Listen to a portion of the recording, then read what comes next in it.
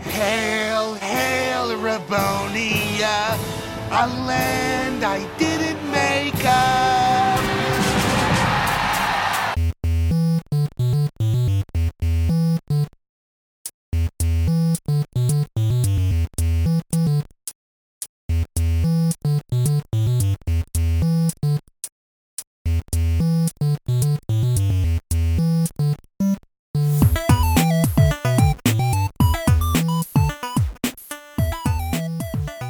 Welcome to the world of tomorrow.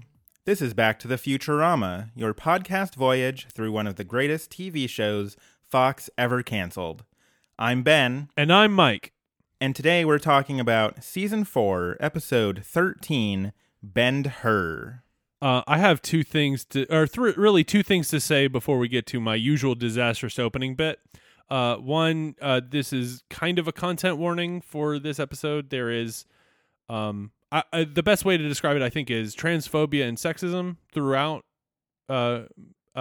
this episode. So just know that before we go in here. Two, there's also a warning that we are drinking beer this time to get through it ourselves. So it's going to get loosey-goosey, and that might be a good thing or a bad thing. You can tell us at Back to Futurama. Or at Back to Futurama. Did I say it wrong the first time? I was not paying attention. That's fine. We haven't even had any of this. Like, we've had two sips. Yeah, we had a sip. So now that we've done with those kind of like housekeeping right out of the gate, I want to ask you a question, Ben. All right, hit me with that. If you could compete in the 3004 Earth Olympiad, what competition would you compete in? That is a tough one because... We do only see the one, or the two. There's limbo and there is bending. That's fair. Those are the two that I know about. I don't really know any other sort of events, but I'm gonna have to go.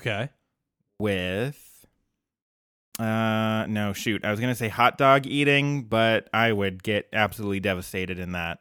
And it's almost an Olympic sport now.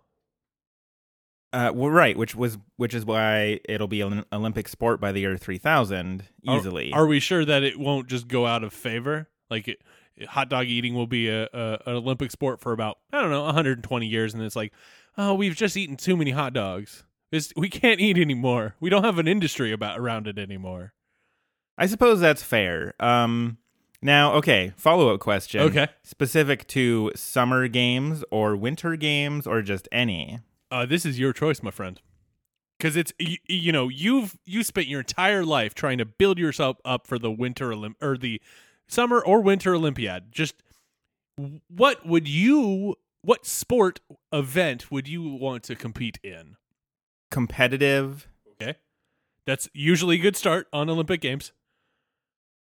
Dog. Okay. Petting. All right. Now, is this a summer or a winter game?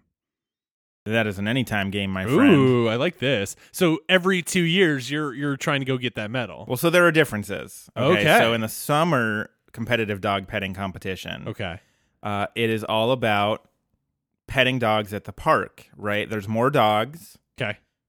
You have to avoid the angry ones. Sure. You usually do.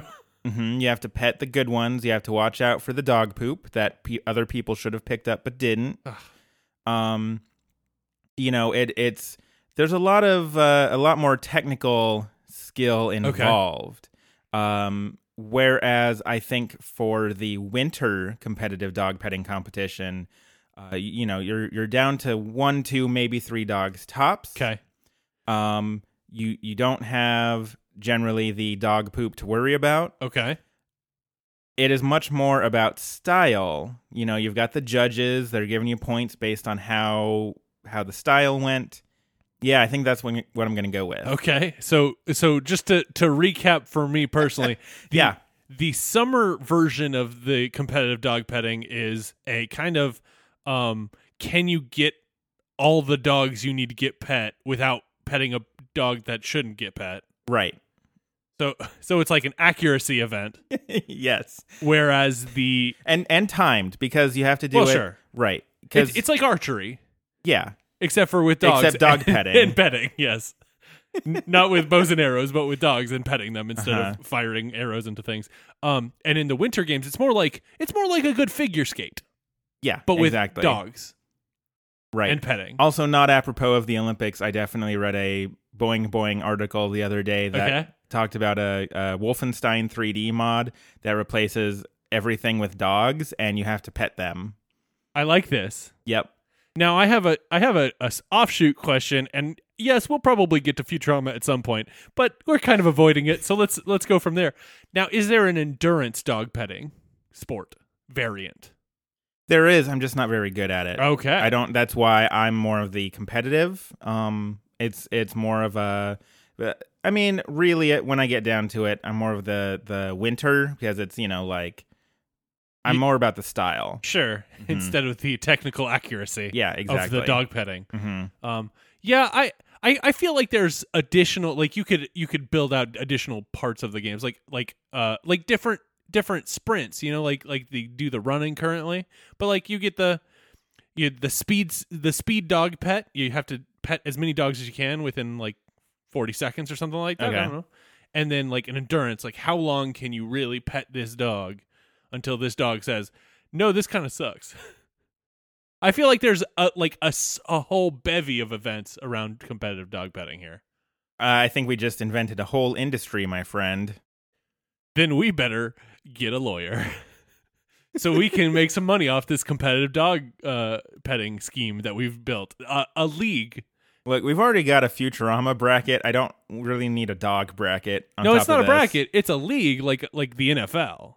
Oh, okay. That makes all the difference. Yeah, you don't do a bracket until the end of that one. We should probably get to the whole Futurama thing here. You sure? Yes. As the opening bit may have foretold, we start out at my notes say 2004 Olympic Games. That Not is quite.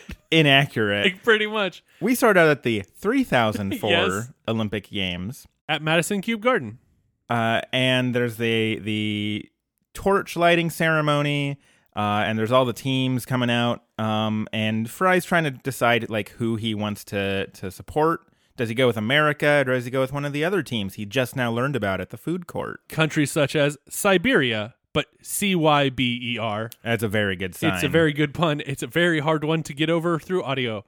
The Nation of Joe, which is just a guy, and Devil's Island, which seem to be inmates or at a jail. The professor wants none of this. He's tired of all this multiculturalism, and so he literally tears down someone's "Go Sweden" sign. Yeah, of all teams, Sweden is a no. Okay. Yeah. And they go check on Hermes, who is the reason that they're all there. It turns out is that Hermes is on the Jamaican limbo team. For the 3004 Olympics.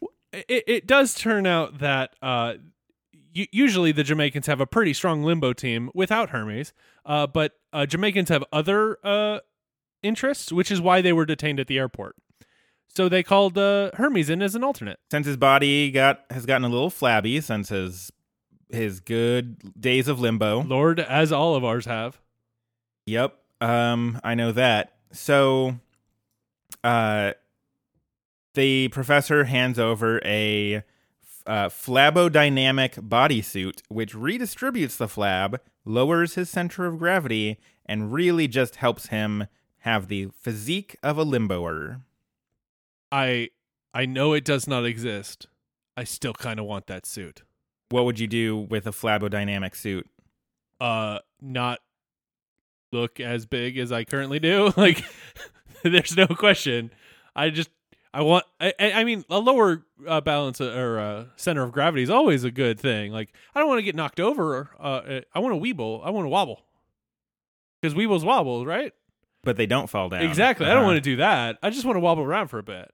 Okay. Other than that, I mean, I'd still do exactly what my current job is, where I just sit at a computer and type on a keyboard. Yeah? My brain went into a very interesting place. Where go on. Not necessarily for you on account of the fact that you're married, but I imagine flipping through like a dating app, swiping left, swiping right, and you see someone's profile and it just says, I just want to wobble around a bit.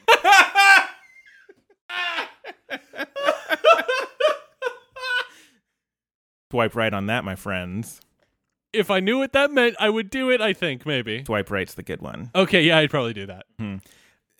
This has been Mike Doesn't Understand How Tinder Works Corner. Hey, man, that's fine. You don't... It is the only luck I ever had on Tinder was when I was pretending I was a plate of tacos. Oh, that's right. Yeah. Have you talked about that on the podcast I don't think I have. Well, actually. It's time. We have an organic lead directly into it. So let's go, Ben. So when I very first moved to Portland, a friend suggested because I didn't know anybody at the time. I didn't even know Mike here.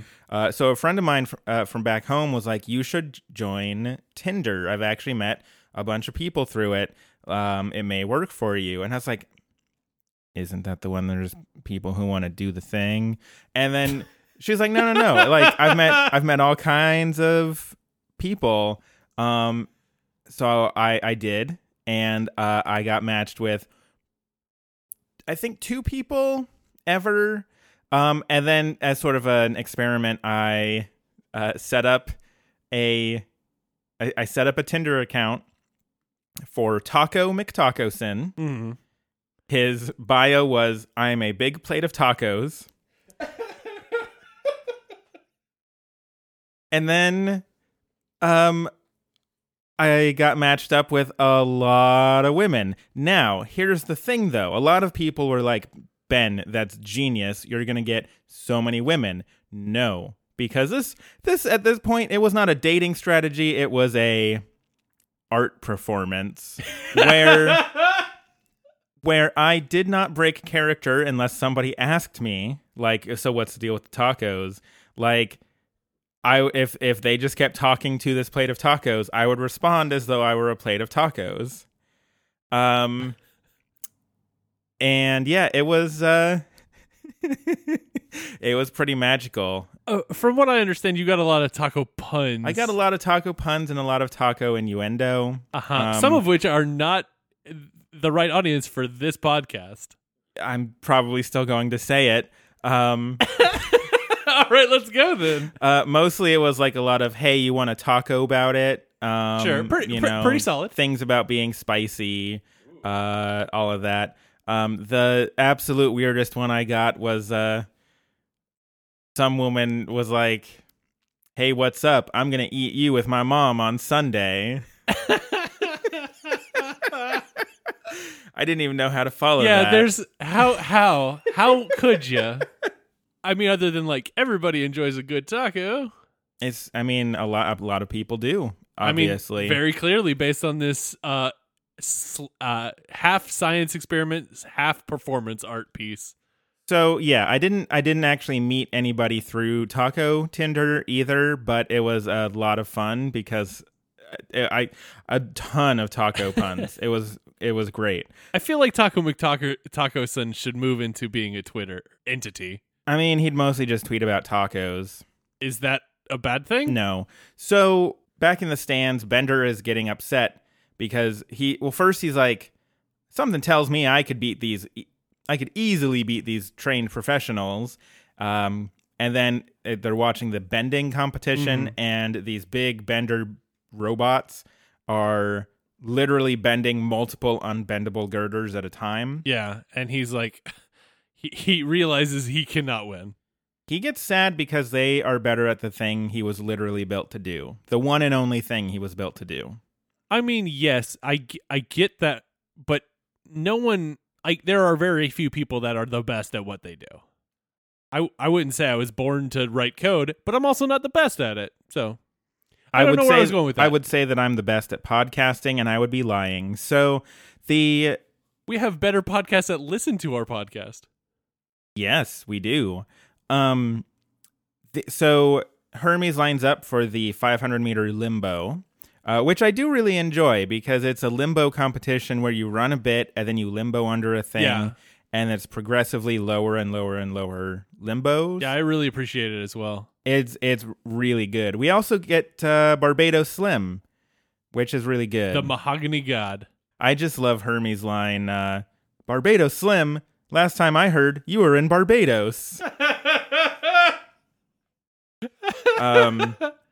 Yeah. There's a lot of good... Barbados Slim is a very good character. They have a little banter back and forth, and then the race starts, and Hermes is struggling, but he's making it. And then at sort of the last limbo station, anti-hurdle, right? He tries to limbo under it, and the flabodynamic suit fails, and spectacularly, and his stomach bursts out of it, hits the limbo stick, and he gets instantly disqualified, and Barbados Slim wins it. And Hermes is just kind of left there in a heap with basically his almost entire front torso out, just hanging out in the breeze.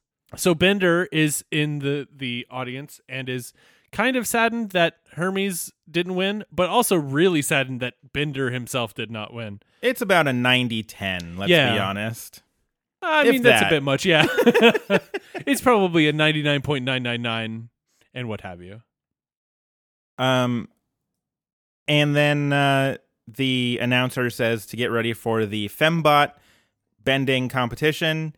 And as we've seen before with Angeline, where she was literally bending like wire hangers, the competition is not anywhere as fierce in the Fembot competition. Bender decides he could win this and disguises himself as a Fembot named Coilette from the Grand Duchy of Rabonia, a land he didn't make up, so he can win those medals. My favorite thing about that is that the national anthem is literally just Hail, Hail Rabonia, a land I didn't make up. Yeah, that's one of my favorite parts of this episode. It's good. So yeah, Bender ends up being correct, and he wins 5 gold medals until all medalists are called for gender testing. Yeah, Bender kind of freaks out until he realizes he could have a sex change.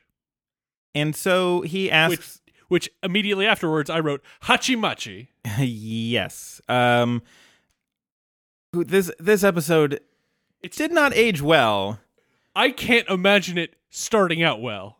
And then it was all downhill from there. Yeah, he has the professor do a robot sex change operation, which the professor hammers out a new body shape, replaces his male oils with female lubricants,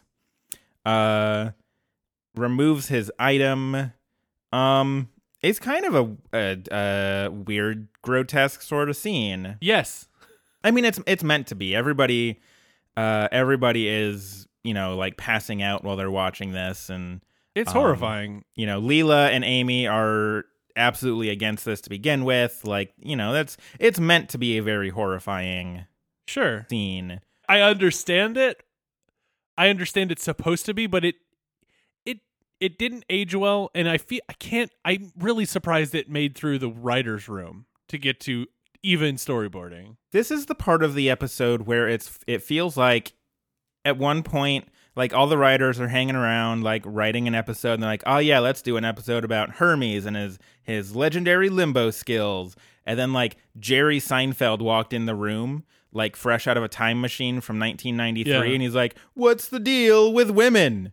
They got parts? I don't understand. Emotions? What? Huh? I'm Jerry Seinfeld. And then he walks out, and then they're like, let's do that. Okay, yes. Well, Jerry Seinfeld, please do not add us. Please do not. We are not yet. Yes. Should we go ahead and get that lawyer first? It's only slander if it damages him monetarily. Okay. So I don't think what I just said hurts his career one bit. I mean, it's still not. I would argue it's not in good taste. I don't think because specifically to take down Jerry Seinfeld. Specifically, look, I'm not going to start a war with freaking Jerry Seinfeld over here because that's a war I will lose. Yes, you will lose. We will lose, and this will go down in flames. But what I'm saying is that specifically it's Jerry Seinfeld from 1993. He can't sue us because he's still in 93. He's back in 1993. And look at the tapes. Go back and watch some of his old stuff. Like, I'm just saying what he says. Are you? Just off the cuffs. Yeah. You've internalized it so well. You're like, I know exactly what Jerry Seinfeld would say. I'm pretty sure if you look at some of his old tapes from 1993, it says, quote, "What's the deal with women? They got parts I don't understand." Check the tapes, my dude. I didn't realize how challenging this episode was going to be. I mean, I recognized there was going to be some challenging parts, but I didn't think the entire thing would be so. Anyway, my point is, yes, it does feel like we were like, oh, Hermes is a limboman. Oh, we have like 4 minutes. And here's this crappy plot. I mean, it's doing the thing I've complained about for, multiple times now, but they went all in on this joke when maybe they should have backed off and been like, oh, hey, this is maybe not a cool joke. But like the whole time they're just like, no, we got to keep going now. Yeah, let's keep going. So, Jerry Seinfeld. No, just kidding. Man, no, I really don't want to get sued, my man. Like, I didn't start this podcast to like throw bombs and get sued by everybody. We're only going to get sued by Jerry Seinfeld. We're not going to be sued by everybody. How good can his lawyers be? All I'm saying is one person is too many to be sued by. I didn't want... all right. We'll figure it out. Either way... He goes through the operation. Whereas before he was just wearing like this really frumpy dress to like hide his entire body. He comes out I imagine sexy fembot, the sure very male judges, their jaw literally drops off. Mm-hmm. And Coilette passes gender testing and gets the 5 medals, and then they play the anthem of Rabonia, which we've already discussed. Hail, hail, Rabonia, a land I didn't make up, which is, again, I know we talked about it earlier, but I love that very much. Back at Planet Express, Coilette is being kind of a weird jerk to everybody. Weirder and jerkier than usual. Amy even points out, you're making us look like jerks in front of the other genders. And the professor starts freaking out because Coilette's like, I can change back at any time. It's fine. I don't have to worry about it. And then she puts... Fry has put a drink down and she puts a coaster under it, and the professor starts freaking out because this is something that only women do, because again, it's this sort of humor. Is it humor? Is it? Some people think this is funny, and in that sense, it is humor, I suppose. Fair. I mean, okay. I'm not going to spoil grades or nothing, but I think our demeanor on this episode has already spoiled but it. I don't find this joke funny. But I'm still going to refer to it. It is an attempt at humor, and therefore I'm calling it a style of humor. Okay. Semantics of it are less important than the meaning. I mean, if we want to continue to make it a comedy podcast, we can continue talking about the semantics of meaning. Welcome to Philosophy 101. I'm your professor. I'm still Mike. Here is a syllabus. It's literally a drawing of me playing a ukulele. Professor Ben, I believe it is. I don't see what book I need to buy for this Philosophy 101 podcast class. Carpe diem. I'm going to stand on a desk, and then your life has changed forever. Oh, Captain, my Captain. Coilette is totally prepared to change back, but then she gets a phone call about how she got invited onto HumorBot 5.0. Mm-hmm. Late night.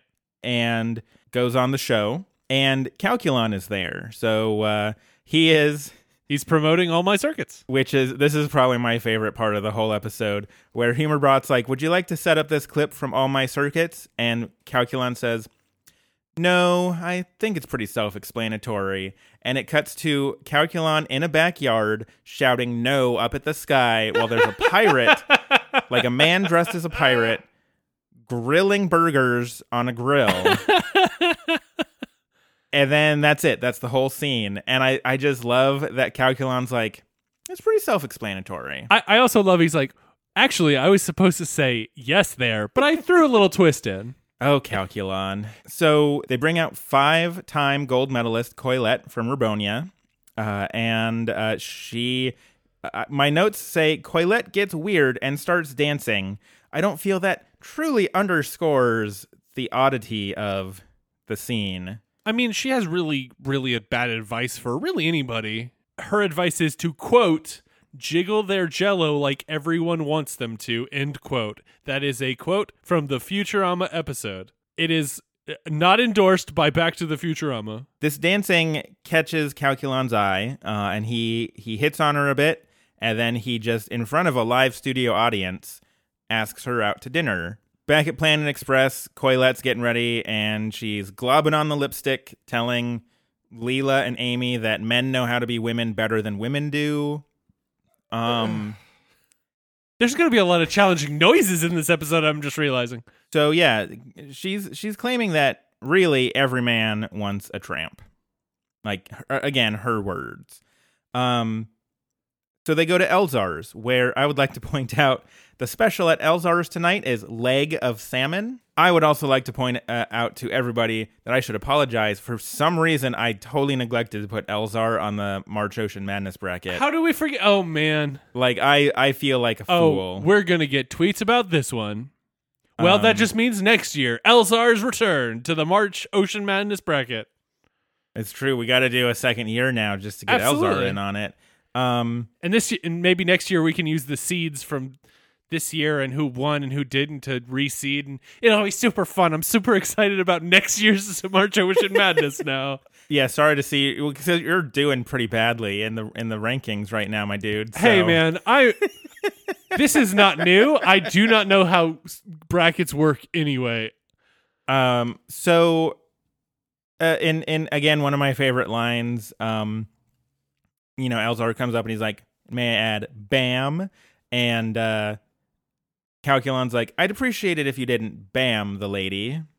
And Elzar's like, I would appreciate it if I did. So I think we're even. It's a very good line. I also like Elzar thanking Coilette for eating so much to save him a trip to the dump. Classy is Elzar's middle name. It really is. Calculon's very intrigued by Coilette. He says, it's as if you understand the male mind better than I. He says she's very delicate, but has a freedom about her. And that freedom is basically just belching fire in the middle of a fancy restaurant. As is wont to do. And then we get a lovely little montage with the song She's a Lady. I do want to point out that Calculon does suggest quality time with Coilette. Yes. And she initially rejects it until Calculon suggests he has the world's biggest and most elegant yacht. Yes. I neglected to say that because I'm just trying to get through this episode. No, I know. I'm just grasping at it. That was a kind of interesting thing. No, it's fair. It's humorous. So, yeah, then we get this She's a Lady montage where it includes yachts, which are Calculon's Pride, which is in a pool in a much, much, much bigger yacht called Calculon's Talent. It's a very good visual gag. They go out dancing. They hot tub in some oil. And then they're on the cover of Famous Actor and Athlete Couples Illustrated. I would buy that book. It's a magazine, though, so I'd buy that instead. I'm still waiting on my March issue of that. I'm a subscriber. If you work at Famous Actor and Athlete Couples Illustrated, please get in touch with me so I can try to figure out why I have not received my latest issue. So after this montage back at Planet Express, So last week we had this establishing shot at Planet Express where Bender's literally on fire. Yes. This week we show up and Zoidberg is like crouched, like down on his knees in front of the TV as everybody throws garbage at him and he tries to catch it in his mouth. He's trying to eat it. He's hungry. Right, but everybody is just like, I can't tell if they seem entertained, but they're all doing it. But none of them look particularly entertained by it. Like they're all just kind of disinterested. Like this is a way to get rid of garbage. I do really appreciate the shot. It's very good. Coilette comes in and basically she has a bunch of these gifts, including a giant check made out to Cash and a bushel of puppies. And she's going on about how she likes being this trophy girlfriend, but it's fine because she'll just gather up all the stuff and then she'll swap back to being Bender and then sell all the stuff and make out like a bandit. At that moment, Calculon busts through the wall and declares that he loves her. My notes literally say Calculon Kool-Aid Mans into Planet Express. I mean, very good verb. It's 100%, 100 million times percent. Accurate. And he declares his love for her and also proposes. And she accepts. It feels like there's a commercial break here, and then Fry gives kind of a heartfelt speech about how much Coilette means to him, which then she responds, the marriage is a scam. The plan is literally just to marry Calculon. Sorry, I should point out. The plan is, quote, I marry Calculon, divorce him, take half his money, and turn back into a guy. It's sort of a two-person pyramid scheme. Fry adds, that's marriage for you. I disagree with Fry. I enjoy being married, as weird as that may sound. No, your wife's a treasure. We literally have Team Mike's wife. That's true. And those of you on that hashtag, she sees it and she appreciates it. And when she gets this podcast and whatever divorce or what have you, I'm sure she'll speak directly to you. Amy and Leela are pretty offended at this. And I mean, fair. Yep. And then Zoidberg comes in as the wedding planner. Again, Zoidberg moments in this one are pretty good. Zoidberg is doing his best to save this episode. He does his best to save any episode, really. Yeah, he runs in with this book of cakes, and he's like, I saw a frilly cake in here you would remember all your life. Order the cake, damn it! Because he's talking about how it haunts him in his dreams. It's so very good. Later on, there's a hot air balloon ride. Calculon gives her a remote control to his heart, which is a very weird thing. It's a symbol of how her power over his emotions.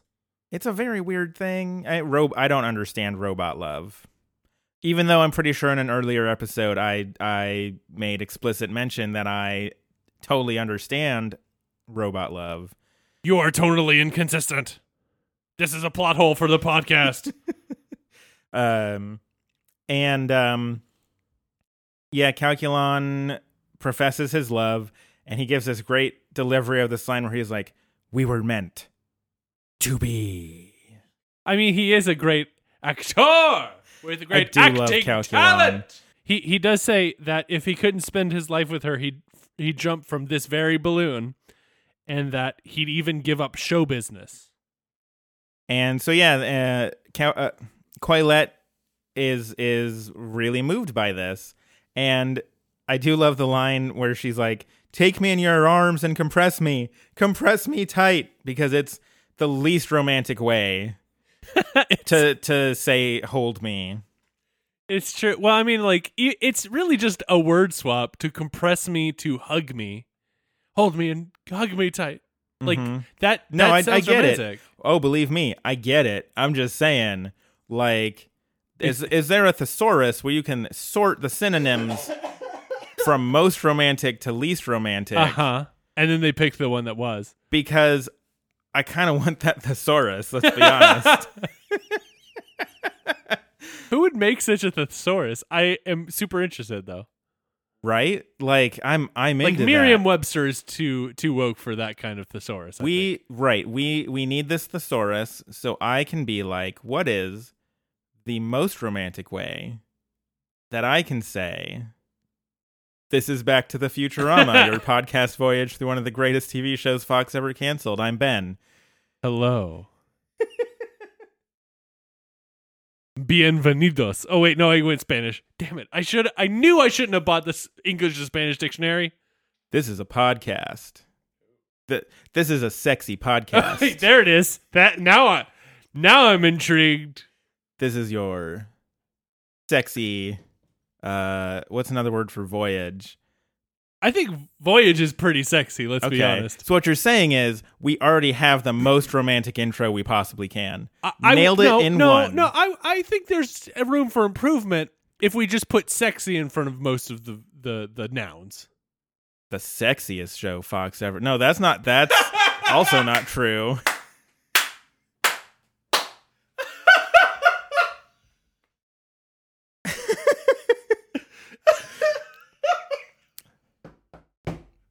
Okay, that's very good. Can we change our intro to that? I like that a lot. We'll do. I mean, it's not accurate, so we can't do it. We'll do a test market in the East Coast feed. Sure. We have an East Coast feed. This is news to me. I really need to figure out this technical side of podcasting, huh? Back at Planet Express, Coilette is really upset because she doesn't really want to marry Calculon, but she also doesn't want to hurt or humiliate him. And she is straight up crying. My notes say the professor says some jerk things. He really does. He does say that it's getting too late, almost too late to be reversible. So if Coilette wanted to return to being Bender. And Leela suggests that she will help. She says, if I help you, do you promise to get out of my gender and stay out? I mean, fair. So she suggests using Calculon can't deal with pain, but he can deal with soap opera pain.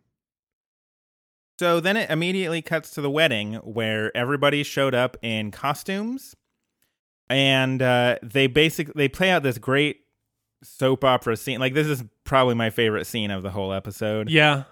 Because it's this great scene where they're all dressed up like in various costumes. Coilette faints in the middle of the wedding. Zoidberg is a doctor, and he's like, it's a case of African hydraulic fever, which is the very disease Calculon's character got in season 2 when he was holding out for more money. You can only get that fever deep in the Congo at a diamond mine. And so Leela's like, Coilette, you she-devil, how dare you try to take those diamonds from me in Congo, Jack? And Leela then kicks Coilette directly in the face. It's fantastic. It seems like she's like getting some frustration out. Oh, I bet. And good for Leela. And then Fry rides in on a motorcycle pretending to be Congo Jack. And Hermes is literally now playing the organ at the ceremony, like the dramatic chords. And Fry is like, again, another good line. Fry's like, I have a message from Colonel Matumbe. He says this is from Congo Jack. And then he throws a spear toward Coilette. Yeah. And she has to kind of pretend it hit her. And then she's like, before I die, I want to make sure you understand that my love for you burns eternal. And I won't be able to die until I'm sure you understand that. And Calculon says, I do understand. Coilette pretends to die, and then Zoidberg, who is eating at the buffet, is just like, I'm a doctor, she's dead. Like a distance away. And then Calculon declares he's going to star in a film dedicated to her memory to, quote, honor his pain. And this time the Academy will not deny him.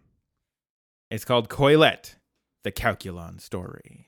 We go to Planet Express where they're watching the ending of this, and the professor says, "Shut it off so we can finish this this reversion." He specifically calls it "Turn off that craporama," which I really like because it's kind of a weird meta thing, I guess. And Fry's like, I hope this taught you a lesson about changing our sex to win 5 medals. It didn't. Spoiler alert. We do, however, because Bender, he's like literally in the middle of a sweet, heartfelt sentence, and then his item pops back out, his antenna pops up back out the top of his head, and he's talking about getting floozy bots and voiding their warranties. Sure. Then all the guys are like, come on, let's get away from all this chick stuff. And then we do get one of my favorite Bender lines of all time. Yeah. That I say all the time. Ironically, because I don't truly feel this, but he's like, yeah, emotions are dumb and should be hated. Because he doesn't 100% believe it either.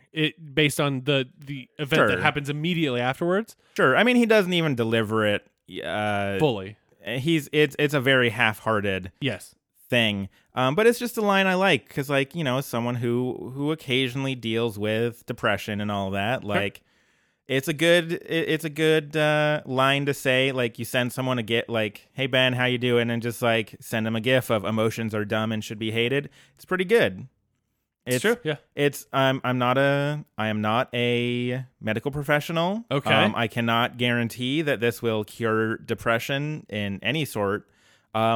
But it is kind of a nice little jab at depression, just being like, yeah, take that, depression. You're not gonna take away Futurama references from me, depression. Boom. What a jerk that depression is. Bender is, before the episode ends, Bender is kind of watching the ending to this movie, and he's actually kind of tearing up a bit, and he says something like, farewell. Yeah, Calculon's on screen, he says, good night forever.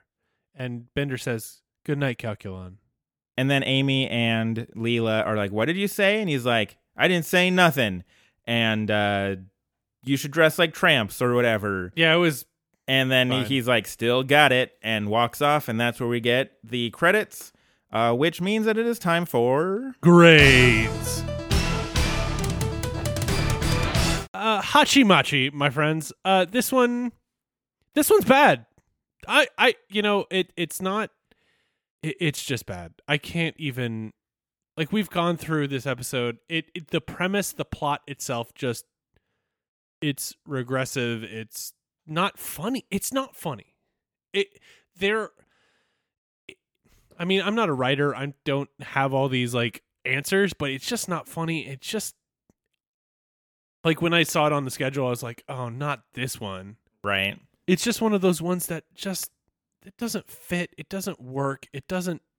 There are bits, of course. There's Zoidberg. There's, the opening Hermes is not bad. It's humorous. I especially like the way he crumbles into a heap with just his entire torso hanging out. But other than that, there's just it's trying to pick bone, like limited meat off of bone that's not very large. 'Cause it's just not very funny. It hurts people and it's not very funny. I don't like this episode. I'm sorry. I don't even know if I can give it any grade that's not an F. I think it's a failure. I honestly do. I don't like this episode. I'm going to get an F. Okay, our first F on Back to the Futurama. I'm pretty much in agreement with you. It's what may have been questionable at the time is it hasn't aged well. I'll joke about 1993 Jerry Seinfeld busting into the room and being like, what's the deal with women or whatever, but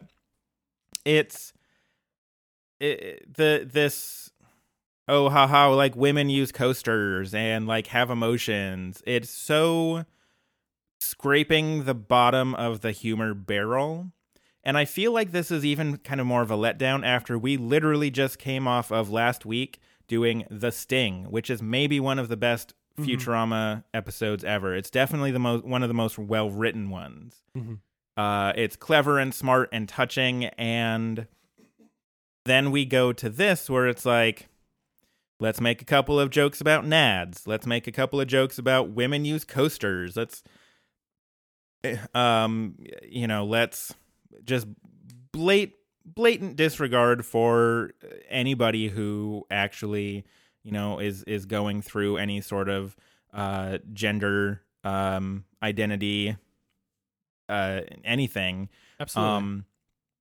I'm not specifically qualified to even have this conversation because it's something that's alien to me. Sure. But like, if I feel as uncomfortable about it as I do, like, I can't imagine what it would be like for somebody, who does have to deal with this. Mm-hmm. And I'm kind of on the fence about whether or not to straight up give it an F like you did. I do think it has some redeeming jokes. Never one I really look forward to, but it is very problematic. Mm-hmm. If nothing else. I'll give it a D, I guess. But kind of an uncomfortable one. Like, sure. I don't feel great about it.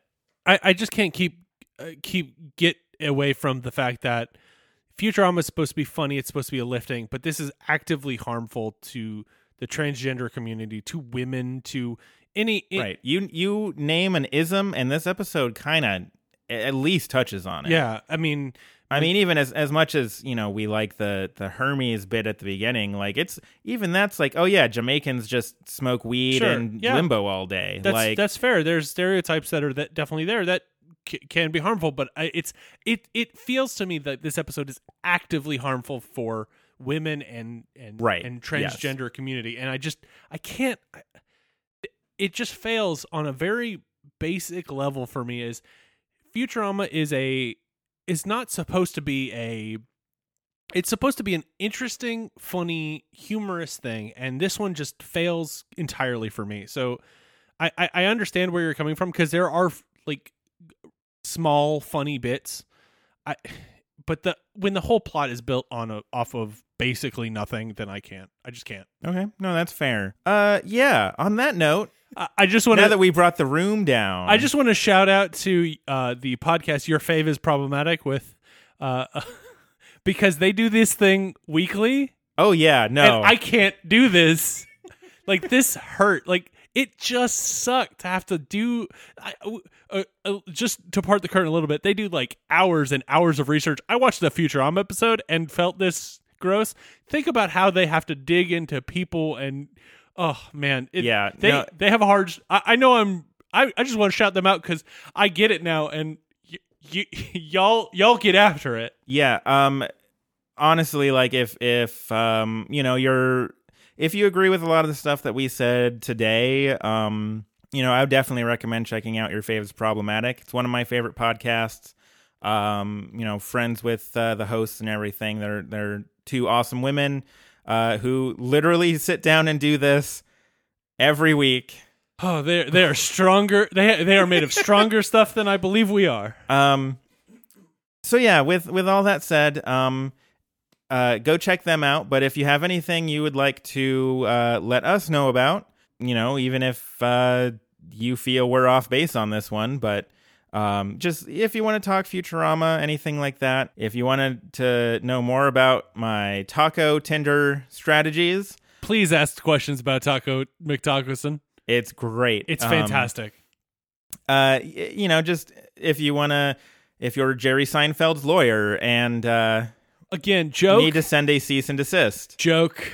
We will, I am trying to cease and desist as we speak. You can send us an email at backtothefuturamapodcast@gmail.com. You can tweet at us at backtofuturama. You can find us on Facebook at facebook.com/backtofuturama. And as always, we are on Apple Podcasts and Spotify. So, Google Play. Oh, and Google Play. Yeah, we're on all the things. We're on everything you could find. So find us, review it, subscribe, and send it to your friends.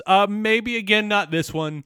Yeah, go back to The Sting. Yeah, The Sting was a good one. That was a good episode. And Erin was on it, and she was awesome. Yeah, so... don't listen to this one. Wait, you already have, I guess, at this point. Don't send your friends this one. And, again, keep up with the March Ocean Madness bracket. Absolutely. We've been recording these a week ahead of time, so I have no idea how the bracket's doing right now. All I know is that we're both not doing great in our predictions. I'm used to it, but there will be a thing at the end of the episode to tell you how it's going. So yeah, I think that's it for this week. So until next time, I'm Ben. Mercifully, I'm Mike. Goodbye from the world of tomorrow. Or farewell from the... I got nothing. I need that thesaurus. The sexy thesaurus. We need it now.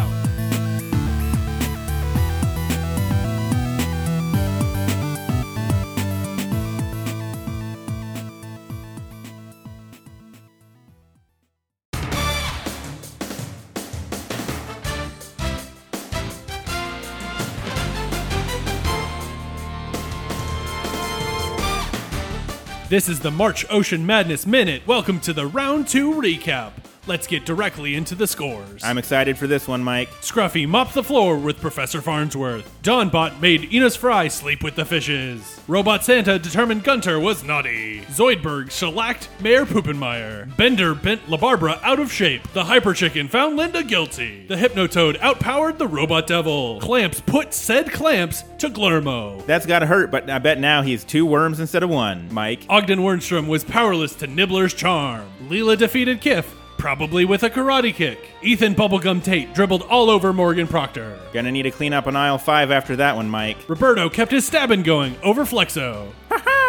Calculon acted his way past Ndunda. That's an Academy Award-winning performance right there if you ask me, Mike. Hubert was no match for Amy's party board. Lur finally conquered Earth President Richard Nixon's head. Finally, Fry beat that mahogany god, Barbados Slim. Let's take a look at next week's matchups, Mike. Scruffy versus the Dawnbot. Robot Santa versus Dr. Zoidberg. Bender versus the Hyper Chicken. Hyper Chicken better watch out he doesn't get finger licked in this one, Mike. The Hypnotoad versus Clamps. Nibbler versus Leela. Ethan Bubblegum Tate versus Roberto. Calculon versus Amy. She better watch out for his magnificent acting talent, Mike. And finally, Lur versus Fry. Those are the matchups of the round of 16. Remember to vote. You can vote now up until noon Pacific time on Tuesday, March 27th. For round 3. The link for that is going to be bit.ly/oceanmadness3. The 3 is important. Tell your friends, tell your enemies. Vote for your favorite character to make sure they make it into round 4. This has been the March Ocean Madness Minute. Ride the Walrus.